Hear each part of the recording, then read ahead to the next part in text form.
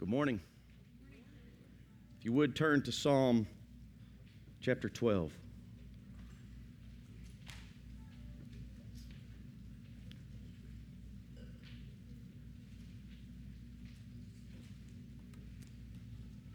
Save, O Lord, for the godly one is gone, for the faithful have vanished from among the children of man.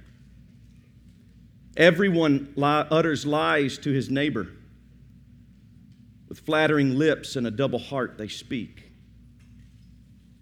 May the Lord cut off all flattering lips, the tongue that makes great boasts. Those who say with our tongue we will prevail.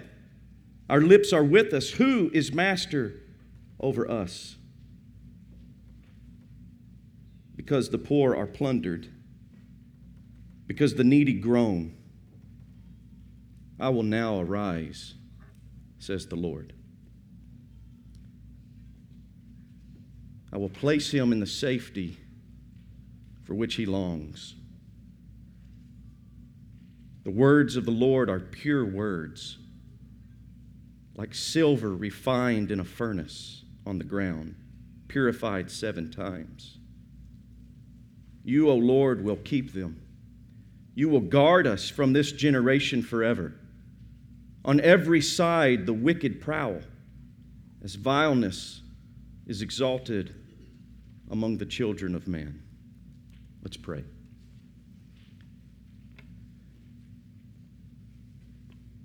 Lord, you are worthy.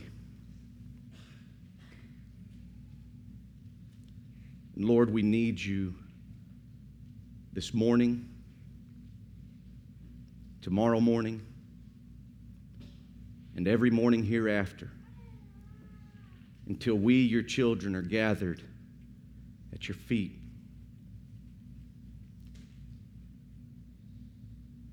Beholding you face to face.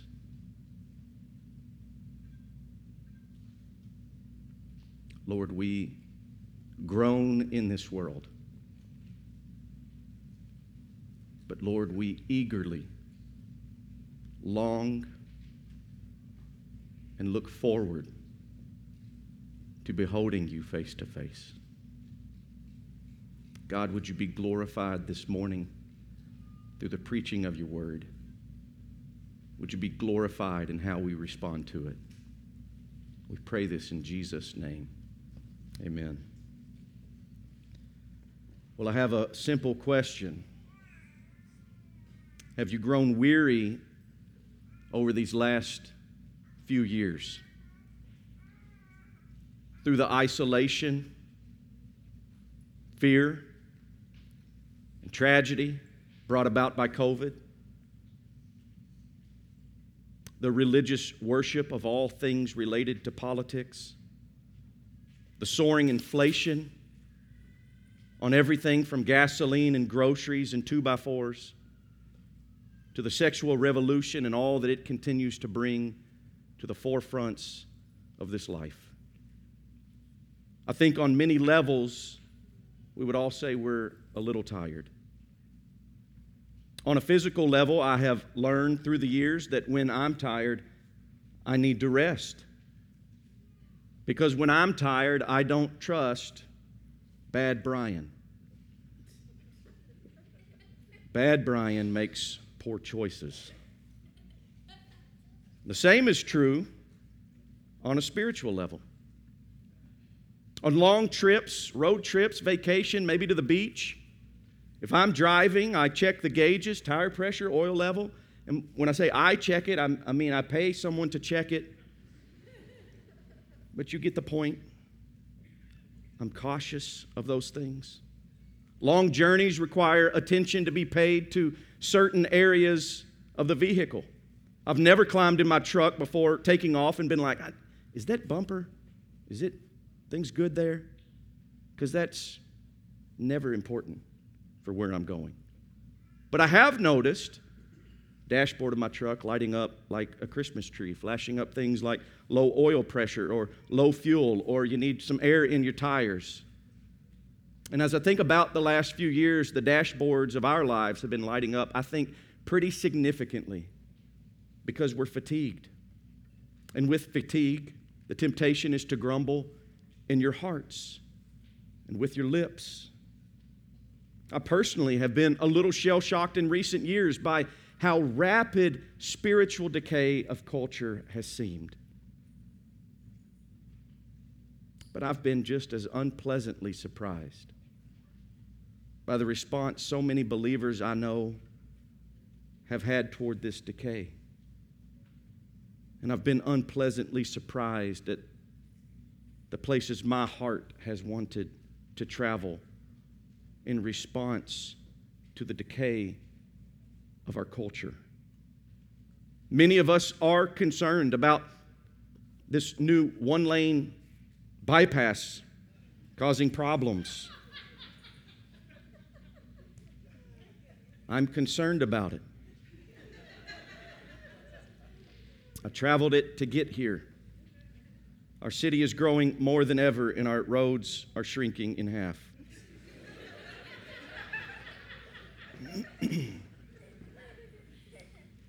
And while that's true, spiritually speaking, there are far more issues brought about by what is taking place in our hearts. I've noticed far more issues brought about by an intense awareness of the depravity of man. There are deep ditches associated with spiritual drift and despair and isolation and anxiety and anger and apathy and bitterness and hard-heartedness. Those are heart issues, and they're quick to develop if you're not watchful. Those ditches can make a low fuel light seem like a chipped windshield. Driving in those ditches for any length of period of time can have devastating results for your soul, your relationships, and your witness. My heart has done its fair share of grumbling over the last several years as culture secularizes at light speed and the most basic Christian tenets seem ever more detached from mainstream American culture. And so at the beginning of the year, the Holy Spirit brought conviction in my life to do something about all those lights flashing, all of those heart issues that were showing up. And my simple prayer was and continues to be, Lord, I need you. I don't want to feel this way. I don't want to feel anxious. I don't want to feel bitter. I don't want to feel like I need to isolate myself. I don't want to be angry. And I've prayed, Lord, I want your voice, Lord, to be the loudest voice I hear. Help me to be disciplined, to meditate on your word day after day after day. And so by God's grace, that has been good for my soul. Perhaps the rapidly secularizing America that we live in, perhaps it has been good for your soul. I hope that it has. Perhaps it has caused you to pray more. Perhaps it has caused you to study God's Word more. Perhaps it has given you opportunities to share the good news of Jesus Christ more. Praise the Lord if that is true for you. I'm so thankful for my community group. We have community groups resuming in just a short time.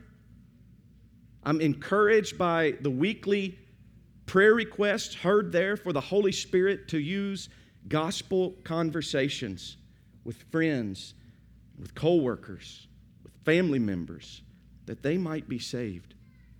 My group has even been blessed to see Anna and Ethan and Lauren and the Clarities, who sadly weren't in my community group. Probably there's some heartache there, but they've answered the call to take the gospel to the unreached peoples of Central Asia.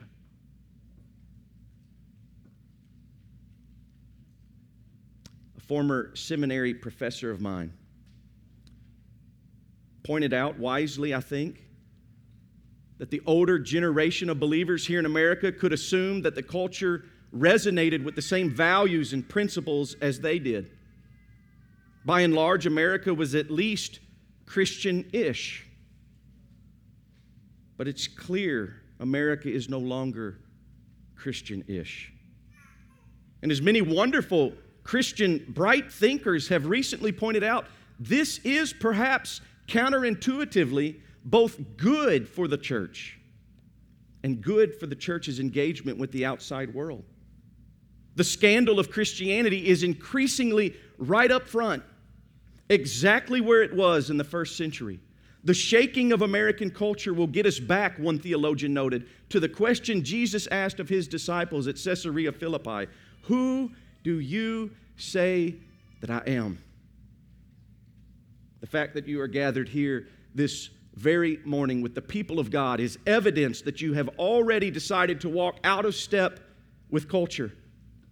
As one pastor put it, you've already embraced strangeness by spending Sunday morning at church rather than in bed or at brunch. And for some of you, I know, being here this morning meant coming home early from vacation. I'm encouraged by that. I'm encouraged by all of you. We need each other. The title of this sermon is, How Should We Respond to Spiritual Decay? We can glean two very clear ways from Psalm 12 for how we are to respond to the chaos brought about by man's depravity. David's example in Psalm 12 stands to give us clear direction for the road we must travel as believers as we respond to the sin celebrated in our culture today. But David's response is not the only one we will see in our text this morning. We will see the reply of the Lord to the cry of the poor and needy. His sovereign response will give us certain hope until we're at home in heaven. These two truths should serve as anchors for our souls in troubled times. In times of spiritual decay, the believer in Christ must respond as David responds, by crying out in prayer, asking the Lord to act. Look with me in your text at verse 1. Save, O Lord, for the godly one is gone, for the faithful have vanished from among the children of man. Like a child that recognizes wrong, David laments what he sees to his father. David is lamenting the spiritual decay he sees all around him. Just as I mentioned earlier, I have been guilty of lamenting spiritual decay, but oftentimes my lament never reaches heaven. It might reach a brother. It might reach someone in the grocery store aisle. But my lamenting rarely has reached heaven like it should. David's lament had direction. It had purpose. It was directed to his God, and its purpose was to see the Lord protect the weak and punish the wicked. David wasn't complaining as if he were being inconvenienced. He wasn't upset that his comforts were perhaps being trampled upon. He wasn't griping. He was groaning. But those two are different. As believers, we must ask ourselves, are we bothered like David by the condition of our culture? Tell your father. Cry out to him like David. This humble act of crying to the Lord for help is acknowledgement of where our help and where our hope comes from. It doesn't come from the person occupying the White House. It doesn't come from the number of Supreme Court justices that you most readily are excited by. When things seem unstable, what you need is an anchor for your soul. What I need is an anchor for my soul, or I will fall off into the ditch of anger and despair and worry.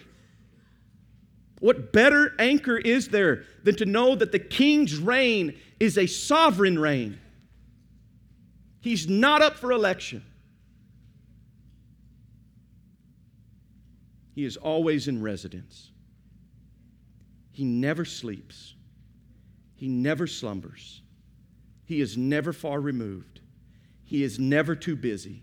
He has not lost interest in His creation. He is always available to His children, who are objects of His delight. When "Help us, O Lord," is the cry of your heart, then you can be encouraged that the rest of your soul is not far off. David is not retreating with this prayer. David is on the offense. David's call for help is an imperative that conveys the urgency of the petition. Who calls for help outside of desiring that help come quickly? I've never cried for help and been like, but take your time.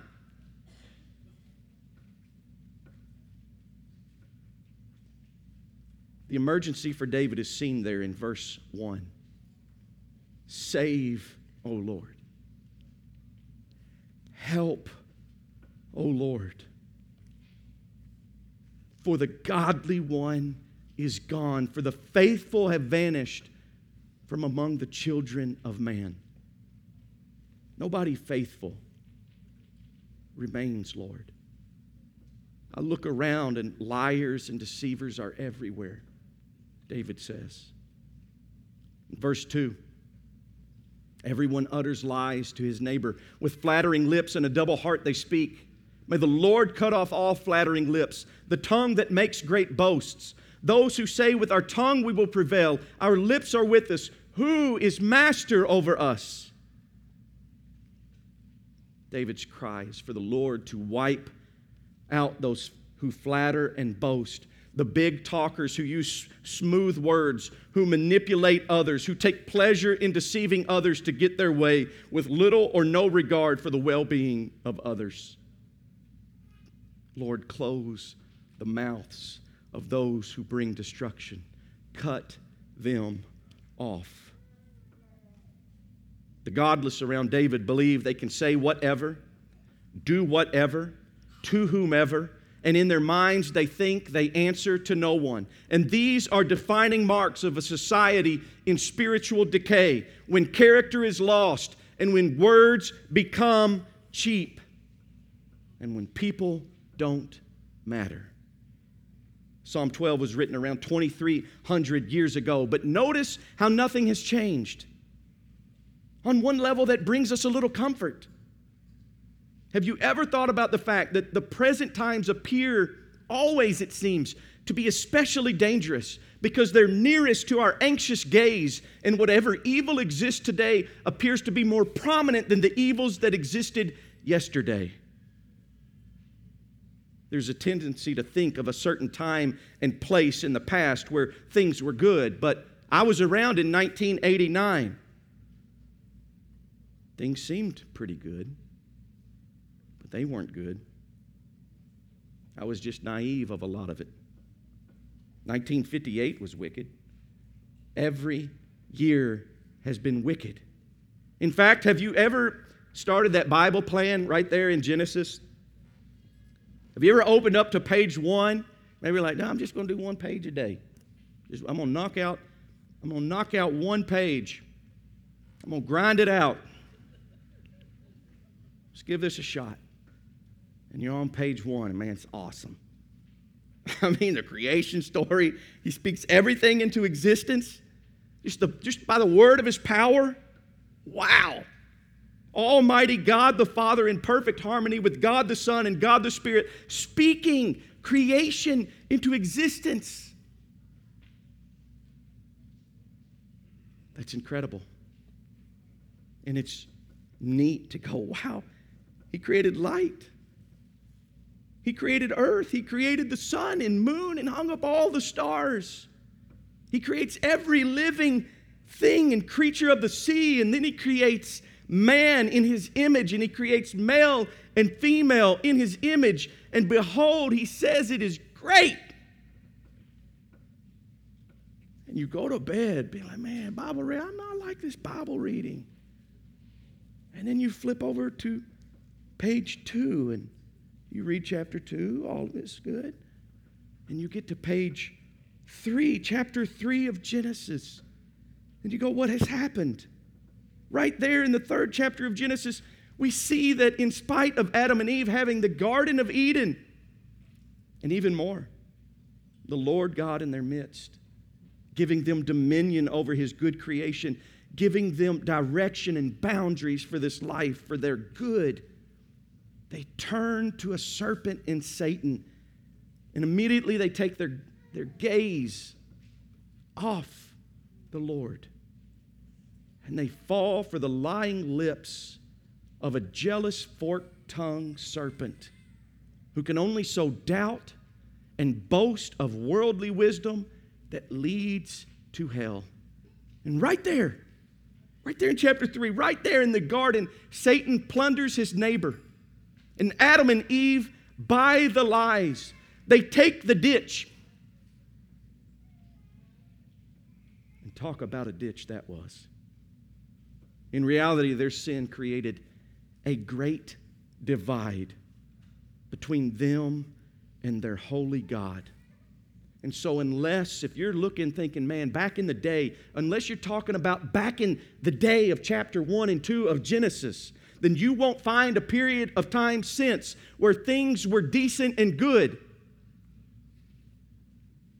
Hence the need for David's prayer in the 12th Psalm 2,300 years ago. I know these days can seem particularly dark. I believe they are. But do you know that this was promised to us long ago? Trials and tribulations and persecution, we know the world is not, it's not improving. It didn't start off good and then, we're going to go bad, but hey, it's going to get better. That's not how it goes. That's not how it goes. Jesus warned His disciples in John's Gospel, in the world you will have tribulation. But take heart. I have overcome the world. So the spiritual decay around us, brothers and sisters, should not surprise us. But our overconsumption of moral decay can certainly desensitize us and overwhelm us and cause us to veer off into ditches unknown. Wickedness cannot be binge-watched. It is not the latest Netflix special. If your Facebook posts are often illuminating for your followers the latest sin-sick story coming out of Washington or some local school board council meeting in California, then you're not serving your brother or sister in Christ. Even worse, how are your posts and comments being viewed by your unbelieving friend who knows that you proclaim Christ as Lord? I would ask you, is your TV constantly on to the news at home? Are you constantly scrolling through social media? Is the moral decay around us a common topic of conversation around your house or your dinner table? More so than it's lamented in prayer to the Lord. I'm guilty for a lot of that. It's been written, and it seems true of this present age and even among believers, that those who are most politically conscious are those who are also most anxious, the most fearful. Have you ever considered that? The idol of politics promises a feeling of control over this intimidating world. In reality, though, it amplifies fear by keeping our eyes off of the sovereign ruler of history. Your Twitter feed, I don't know if y'all know this, your Twitter feed revealeth what your heart loveth. Now that's King James.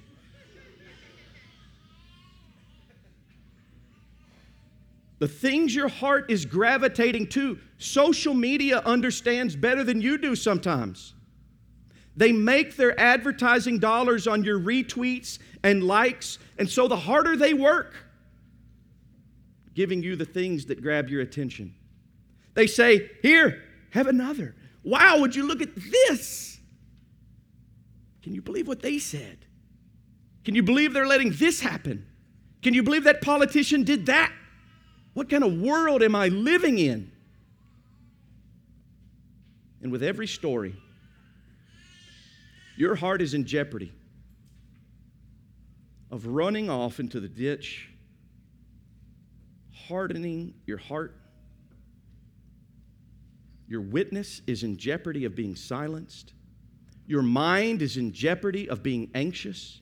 And your anger is in jeopardy of giving Satan the foothold that he so desperately desires in your life. There is no cultural climate that overtakes our commandment to love. I love how one brother said it.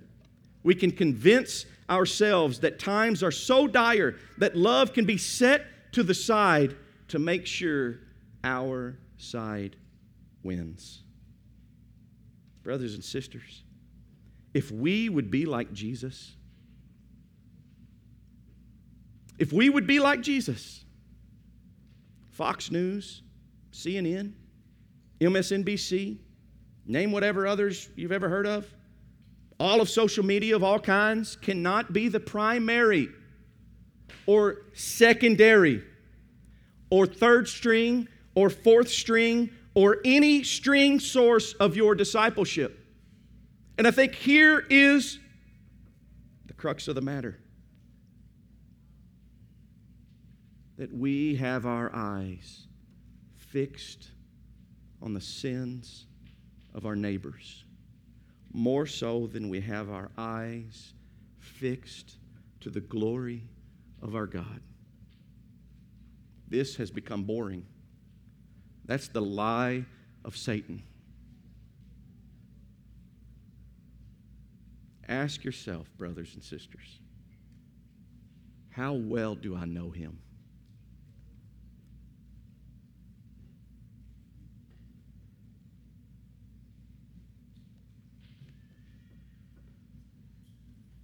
How focused am I on his word?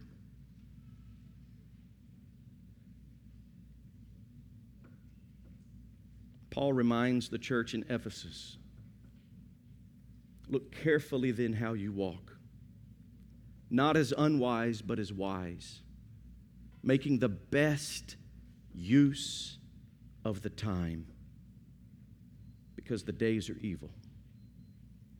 The best use of your time is not spent scrolling. It will not be best spent scoffing. Men who know their God, J.I. Packer says, are before anything else men who pray. And the first point where their zeal and energy for God's glory come to expression is in their prayers. Brothers and sisters, our time is not best served studying culture as if we're to earn a PhD in current wicked events, or teaching a Facebook Live class on current examples of American depravity. But please don't understand me. I am not saying do not be uninformed. I'm not saying be uninformed. I'm not encouraging apathy towards knowing society. I'm not wanting you to retreat and create a bubble or commune to live lives of isolation. I'm not asking you to refrain from speaking out and acting upon and calling to repentance those whom you see committing sin and leaders who lead in ungodly ways. So feel free to expose, but weep. Expose, but pray. Let the spiritual decay around you move your hearts today toward the Lord in prayer so that your heart can remain soft toward others. expose. But as John Piper so helpfully explains, don't grovel in the mire. Even in the name of mocking the mire. Some people think they're justified in lingering in the mire by spending a lot of time finding clever ways to put it down. Expose, but then return quickly to the clean, clear, holy, happy air of the mountains of Christ. Just as Lance spoke of earlier, I look up my eyes to the hills from where my help comes. Do not make a hobby out of exposing the wickedness of culture. Perhaps you don't own a computer. Great. Probably better off. Maybe you've never seen Twitter, heard of Twitter. Praise the Lord. But how are your thoughts on today's culture? Do things seem okay to you? Do you sense the decay of character at every turn? Would you commit to making your lament directed to the Lord rather than complaining, wishing things were different? I can promise you society doesn't care about your wishes. Make it a habit of turning to the Lord in prayer like David. Be like the psalmist whose eyes shed streams of tears because the people do not keep your law. And as your eyes stream tears over man's rebellion against God and hatred of his neighbor, be reminded that such were some of you. Let your heart overflow with thanksgiving for God's grace that was poured out on you because you couldn't keep the law either. And rather than crush you, He offered you an advocate. He made a great exchange. His only Son, Jesus Christ, took your sin, and His righteousness was imputed to you. He was delivered up for your trespasses, and He was raised for our justification. All this is from God, who through Christ reconciled us to Himself. So my humble encouragement is to not puff up your chest as if to boast in your own self-righteousness towards the wickedness of our day. Paul tells us that you too were once dead in your trespasses and sins in which you once walked, following the course of this world, following the prince of the power of the air, the spirit that is now at work in the sons of disobedience, among whom all once lived in the passions of our flesh, carrying out the desires of the body and the mind, and were by nature children of wrath like the rest of mankind. That's you and me. But God,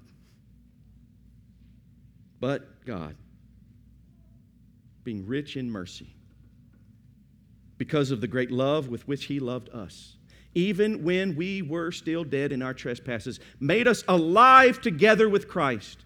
By grace, Paul says, you have been saved, and raised up with Him, and seated us with Him in the heavenly places in Christ Jesus, so that in the coming ages He might show the immeasurable riches of His grace in kindness towards us in Christ Jesus. For by grace you have been saved through faith.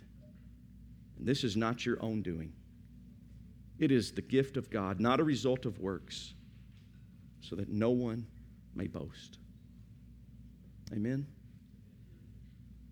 You were once the object of David's lament. You were once the unfaithful one. You once had lips that flattered and a double heart. You too once made great boasts in your life. You too once lived with such prideful, arrogant lives that scoffed at God and said, Who is master over me? I would assume that David's prayer could be directed at many in this room still this morning. Perhaps your pride defines you. Are you living your life in a manner that boasts, who is master over me? How would those closest to you answer that question for you? In other words, are you living in rebellion to the Lord as if no one has authority over your words or your actions? Do you manipulate your parents? Do you hate accountability? Do you despise authority of many kinds? Do you have one heart you wear for Sunday mornings and a different heart you put on for Monday mornings? Would you lay down your pride? In your desire to answer to no one, would you recognize the hollow voice of the forked tongue of Satan whispering in your ear from the lake of fire, I am your Lord, and rightfully do you serve me? Would you repent of your arrogance and turn to the gentle and lowly Savior in Jesus Christ? Because I have the greatest news that your ears can ever hear, that Jesus Christ stands ready to receive you, to receive your weary and troubled soul. He saved mine. He's eager to save yours. He is eager to receive you, even as He is seated at the right hand of the Father. Friend, your sin is not too great a burden for Him to carry. But if you wish to carry it, you will carry it to your destruction. David was burdened to see the proud tongues of his neighbors make great boasts. The depravity around him, of those who manipulated others with their lies, who spoke with flattering lips and spoke with double hearts. This drove David to the Lord in prayer, and he counseled the Lord to act. He groaned. His soul was anchored to the glorious reality that he would cry out to his God, while understanding that by crying out to his Father, he could be certain that the Lord would act. How does David model for us a response to spiritual decay? By crying out to the Lord in prayer and saying, Lord, look at what's happening. Please act. Please carry out your justice. Make your lament to the Lord and let that anchor your soul to the rock of ages. Psalm 12, lastly, reminds us of another anchor for our souls in troubled times, in times of spiritual decay. The believer in Christ must also respond by waiting on the Lord, who will act. David has spoken in verses 1 through 4, but two groups of people will soon learn what Charles Spurgeon so wonderfully observed, that nothing moves a father like the cries of his children. Nothing moves a father like the cries of his children. And so here in verse 5, the Lord speaks. Look at the text with me. Because the poor are plundered, because the needy groan, I will now arise, says the Lord. I will place him in the safety for which he longs. This is the first psalm to contain an answering oracle from the Lord. The liars of verse 2 through 4 have used their words to oppress the hurting, specifically the poor. Their oppression has been so great that the poor groan over the devastation that they have experienced. But the Lord is aware. He is aware of the void of godly character being voiced in David's prayer. And the time has come for him to act. And act he will. I will now arise, says the Lord. I have heard your cries. I have heard your groans when you couldn't even cry out to me. Friends, I don't know all of your life stories. But I do know that there are some of you who resonate with the oppressed subjects of David's prayer in ways that would bring all of us to tears if you were to stand on this platform this morning. The lies told to you, the lips that have flattered you, the powerful that have plundered you. The Lord has heard your groans, and He will answer those who have in their sin caused you pain. Vengeance is mine, says the Lord. Verse 5 tells us that the poor who have been plundered, the needy who have been groaning, He's aware. Our cries for help will be answered. The most vulnerable, the most needy, have not and will not ever fall on deaf ears. They have been heard and they will be answered. A.W. Tozer writes with sobriety, the Bible labors the point that just as God is good to those who trust Him, so He is terrible to those who do not. Who is fit to face the Lord? Who is fit? Paul says to us in Romans chapter 2, verse 8, for those who are self-seeking and do not obey the truth, but obey unrighteousness, there will be wrath and fury.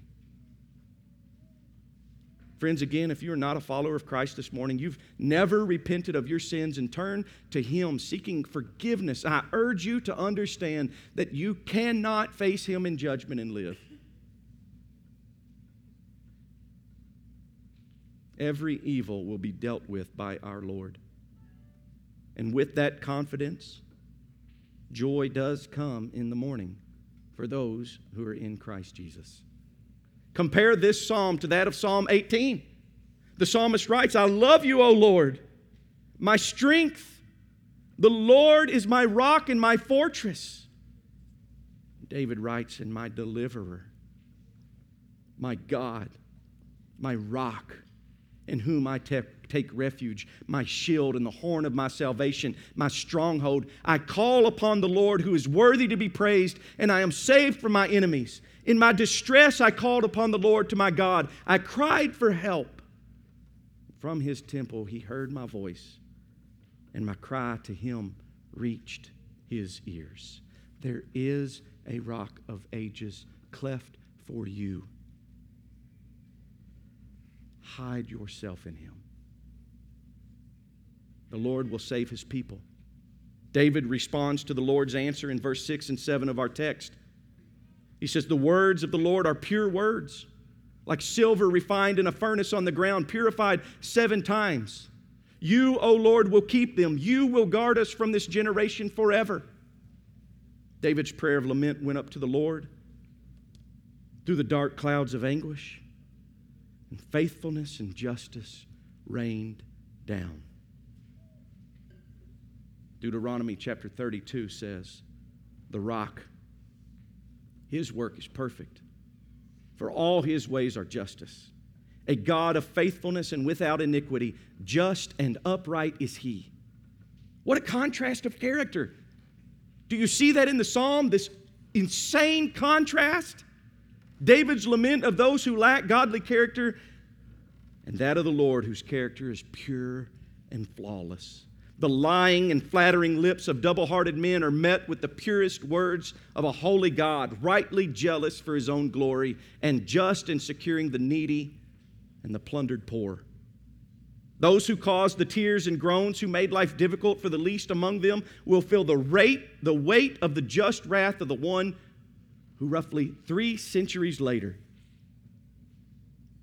would prove again His love for His children so much. We saw what the first Adam did. The second Adam, the better Adam, God the Son, would be raised to answer the cry for help. In our text, God says, I will now arise. Well, God the Son would also arise to answer the cry for help from sinners needing to be made whole. Jesus would be raised on a cross. David's root, as we sung a moment ago, would be raised on a cross to satisfy the just wrath of God the Father. And 3 days later, He would arise from that dark tomb, victorious over sin and death, our sin and our eternal death, and there He would place us in the safety eternally for which we long.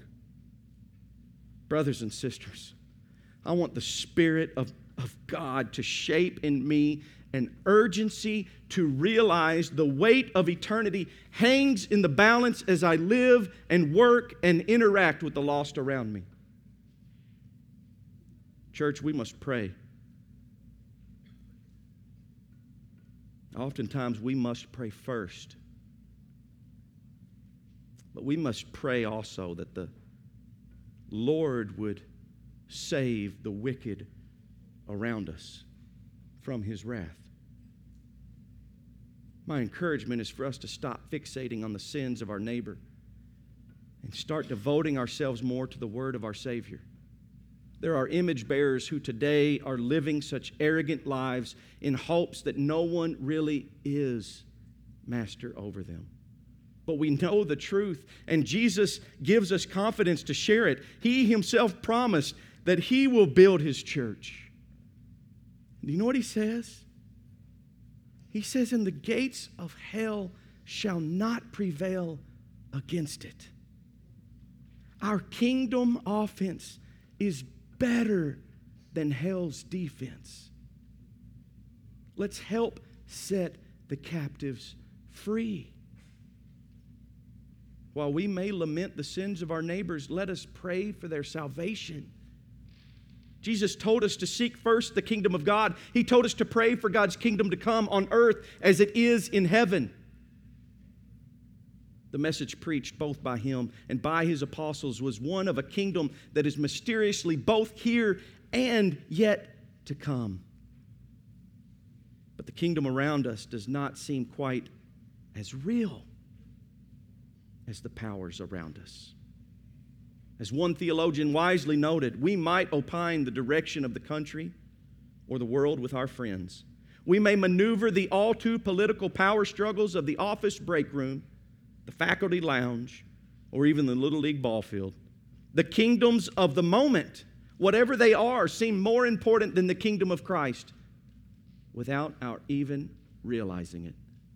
That's why we can be more passionate and ready to talk when we hear someone mention what the government did this week or about what Disney or about what Target is up to. Then we are eager when we meet a lost person who needs a friend in Jesus to share with them the good news. Did you hear what Jesus did on a cross for you? That needs to be on our lips more. Our neighbors need us, and we need to be aware that while we lament where our culture is, understand that we do not wrestle against flesh and blood, but against the rulers, against the authorities, against the cosmic powers over this present darkness, against the spiritual forces of evil in the heavenly places. So let's do as Paul instructed, and take up the whole armor of God, praying at all times in the Spirit with all prayer and supplication. Let's pray for words in our mouths to boldly proclaim the mystery of the gospel for which we are ambassadors, but also grateful and unworthy recipients. Let's lament like David did, asking the Lord to act. But let's boldly proclaim the wonderful deeds of God the Father, who met all of us in our poverty,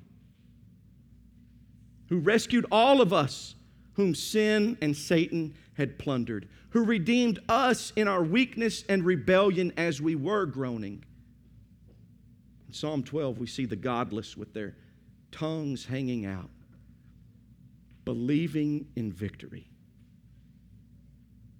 By His stripes, we believe in ours. And so we must be asking the question, who do you say Jesus is?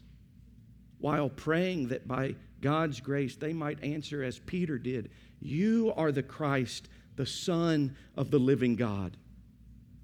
There are more Pauls in our midst who today are cursing God and persecuting the church, but by God's grace will one day worship at His feet.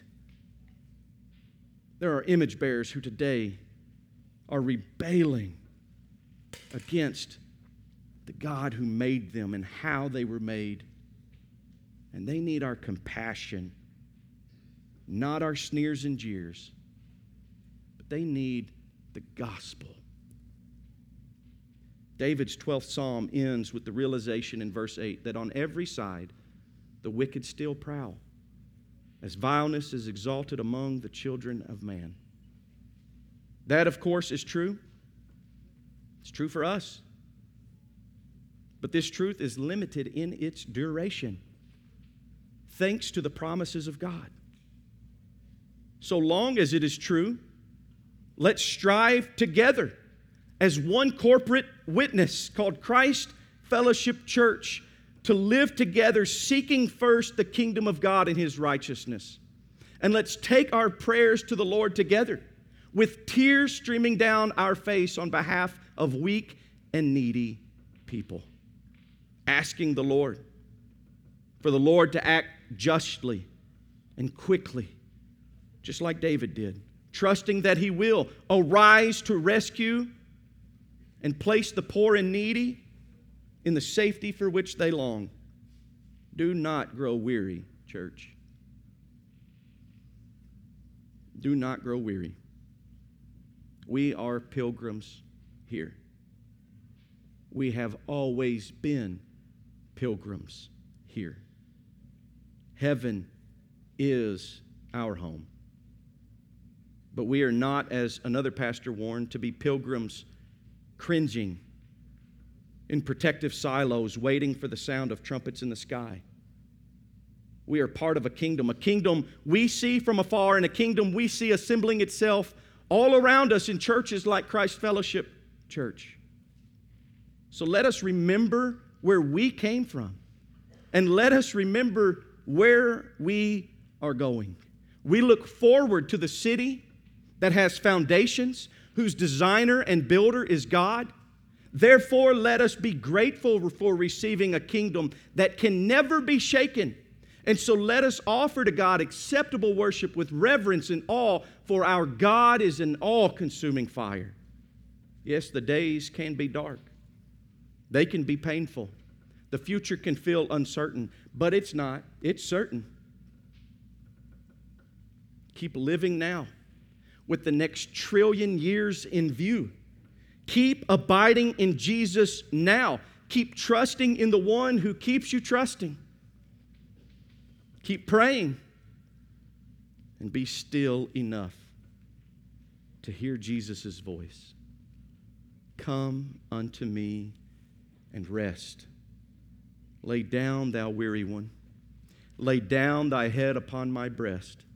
I came to Jesus as I was, weary and worn and sad. I found in Him a resting place, and He has made me glad. I heard the voice of Jesus say, behold, I freely give the living water, thirsty one. Stoop down and drink and live. I came to Jesus and I drank of that life-giving stream. My thirst was quenched, my soul revived, and now I live in Him. I heard the voice of Jesus say, I am this dark world's light.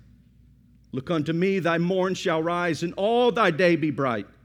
I looked to Jesus, and I found in Him my star, my sun, and in that light of life I'll walk till all traveling days are done. Let's pray.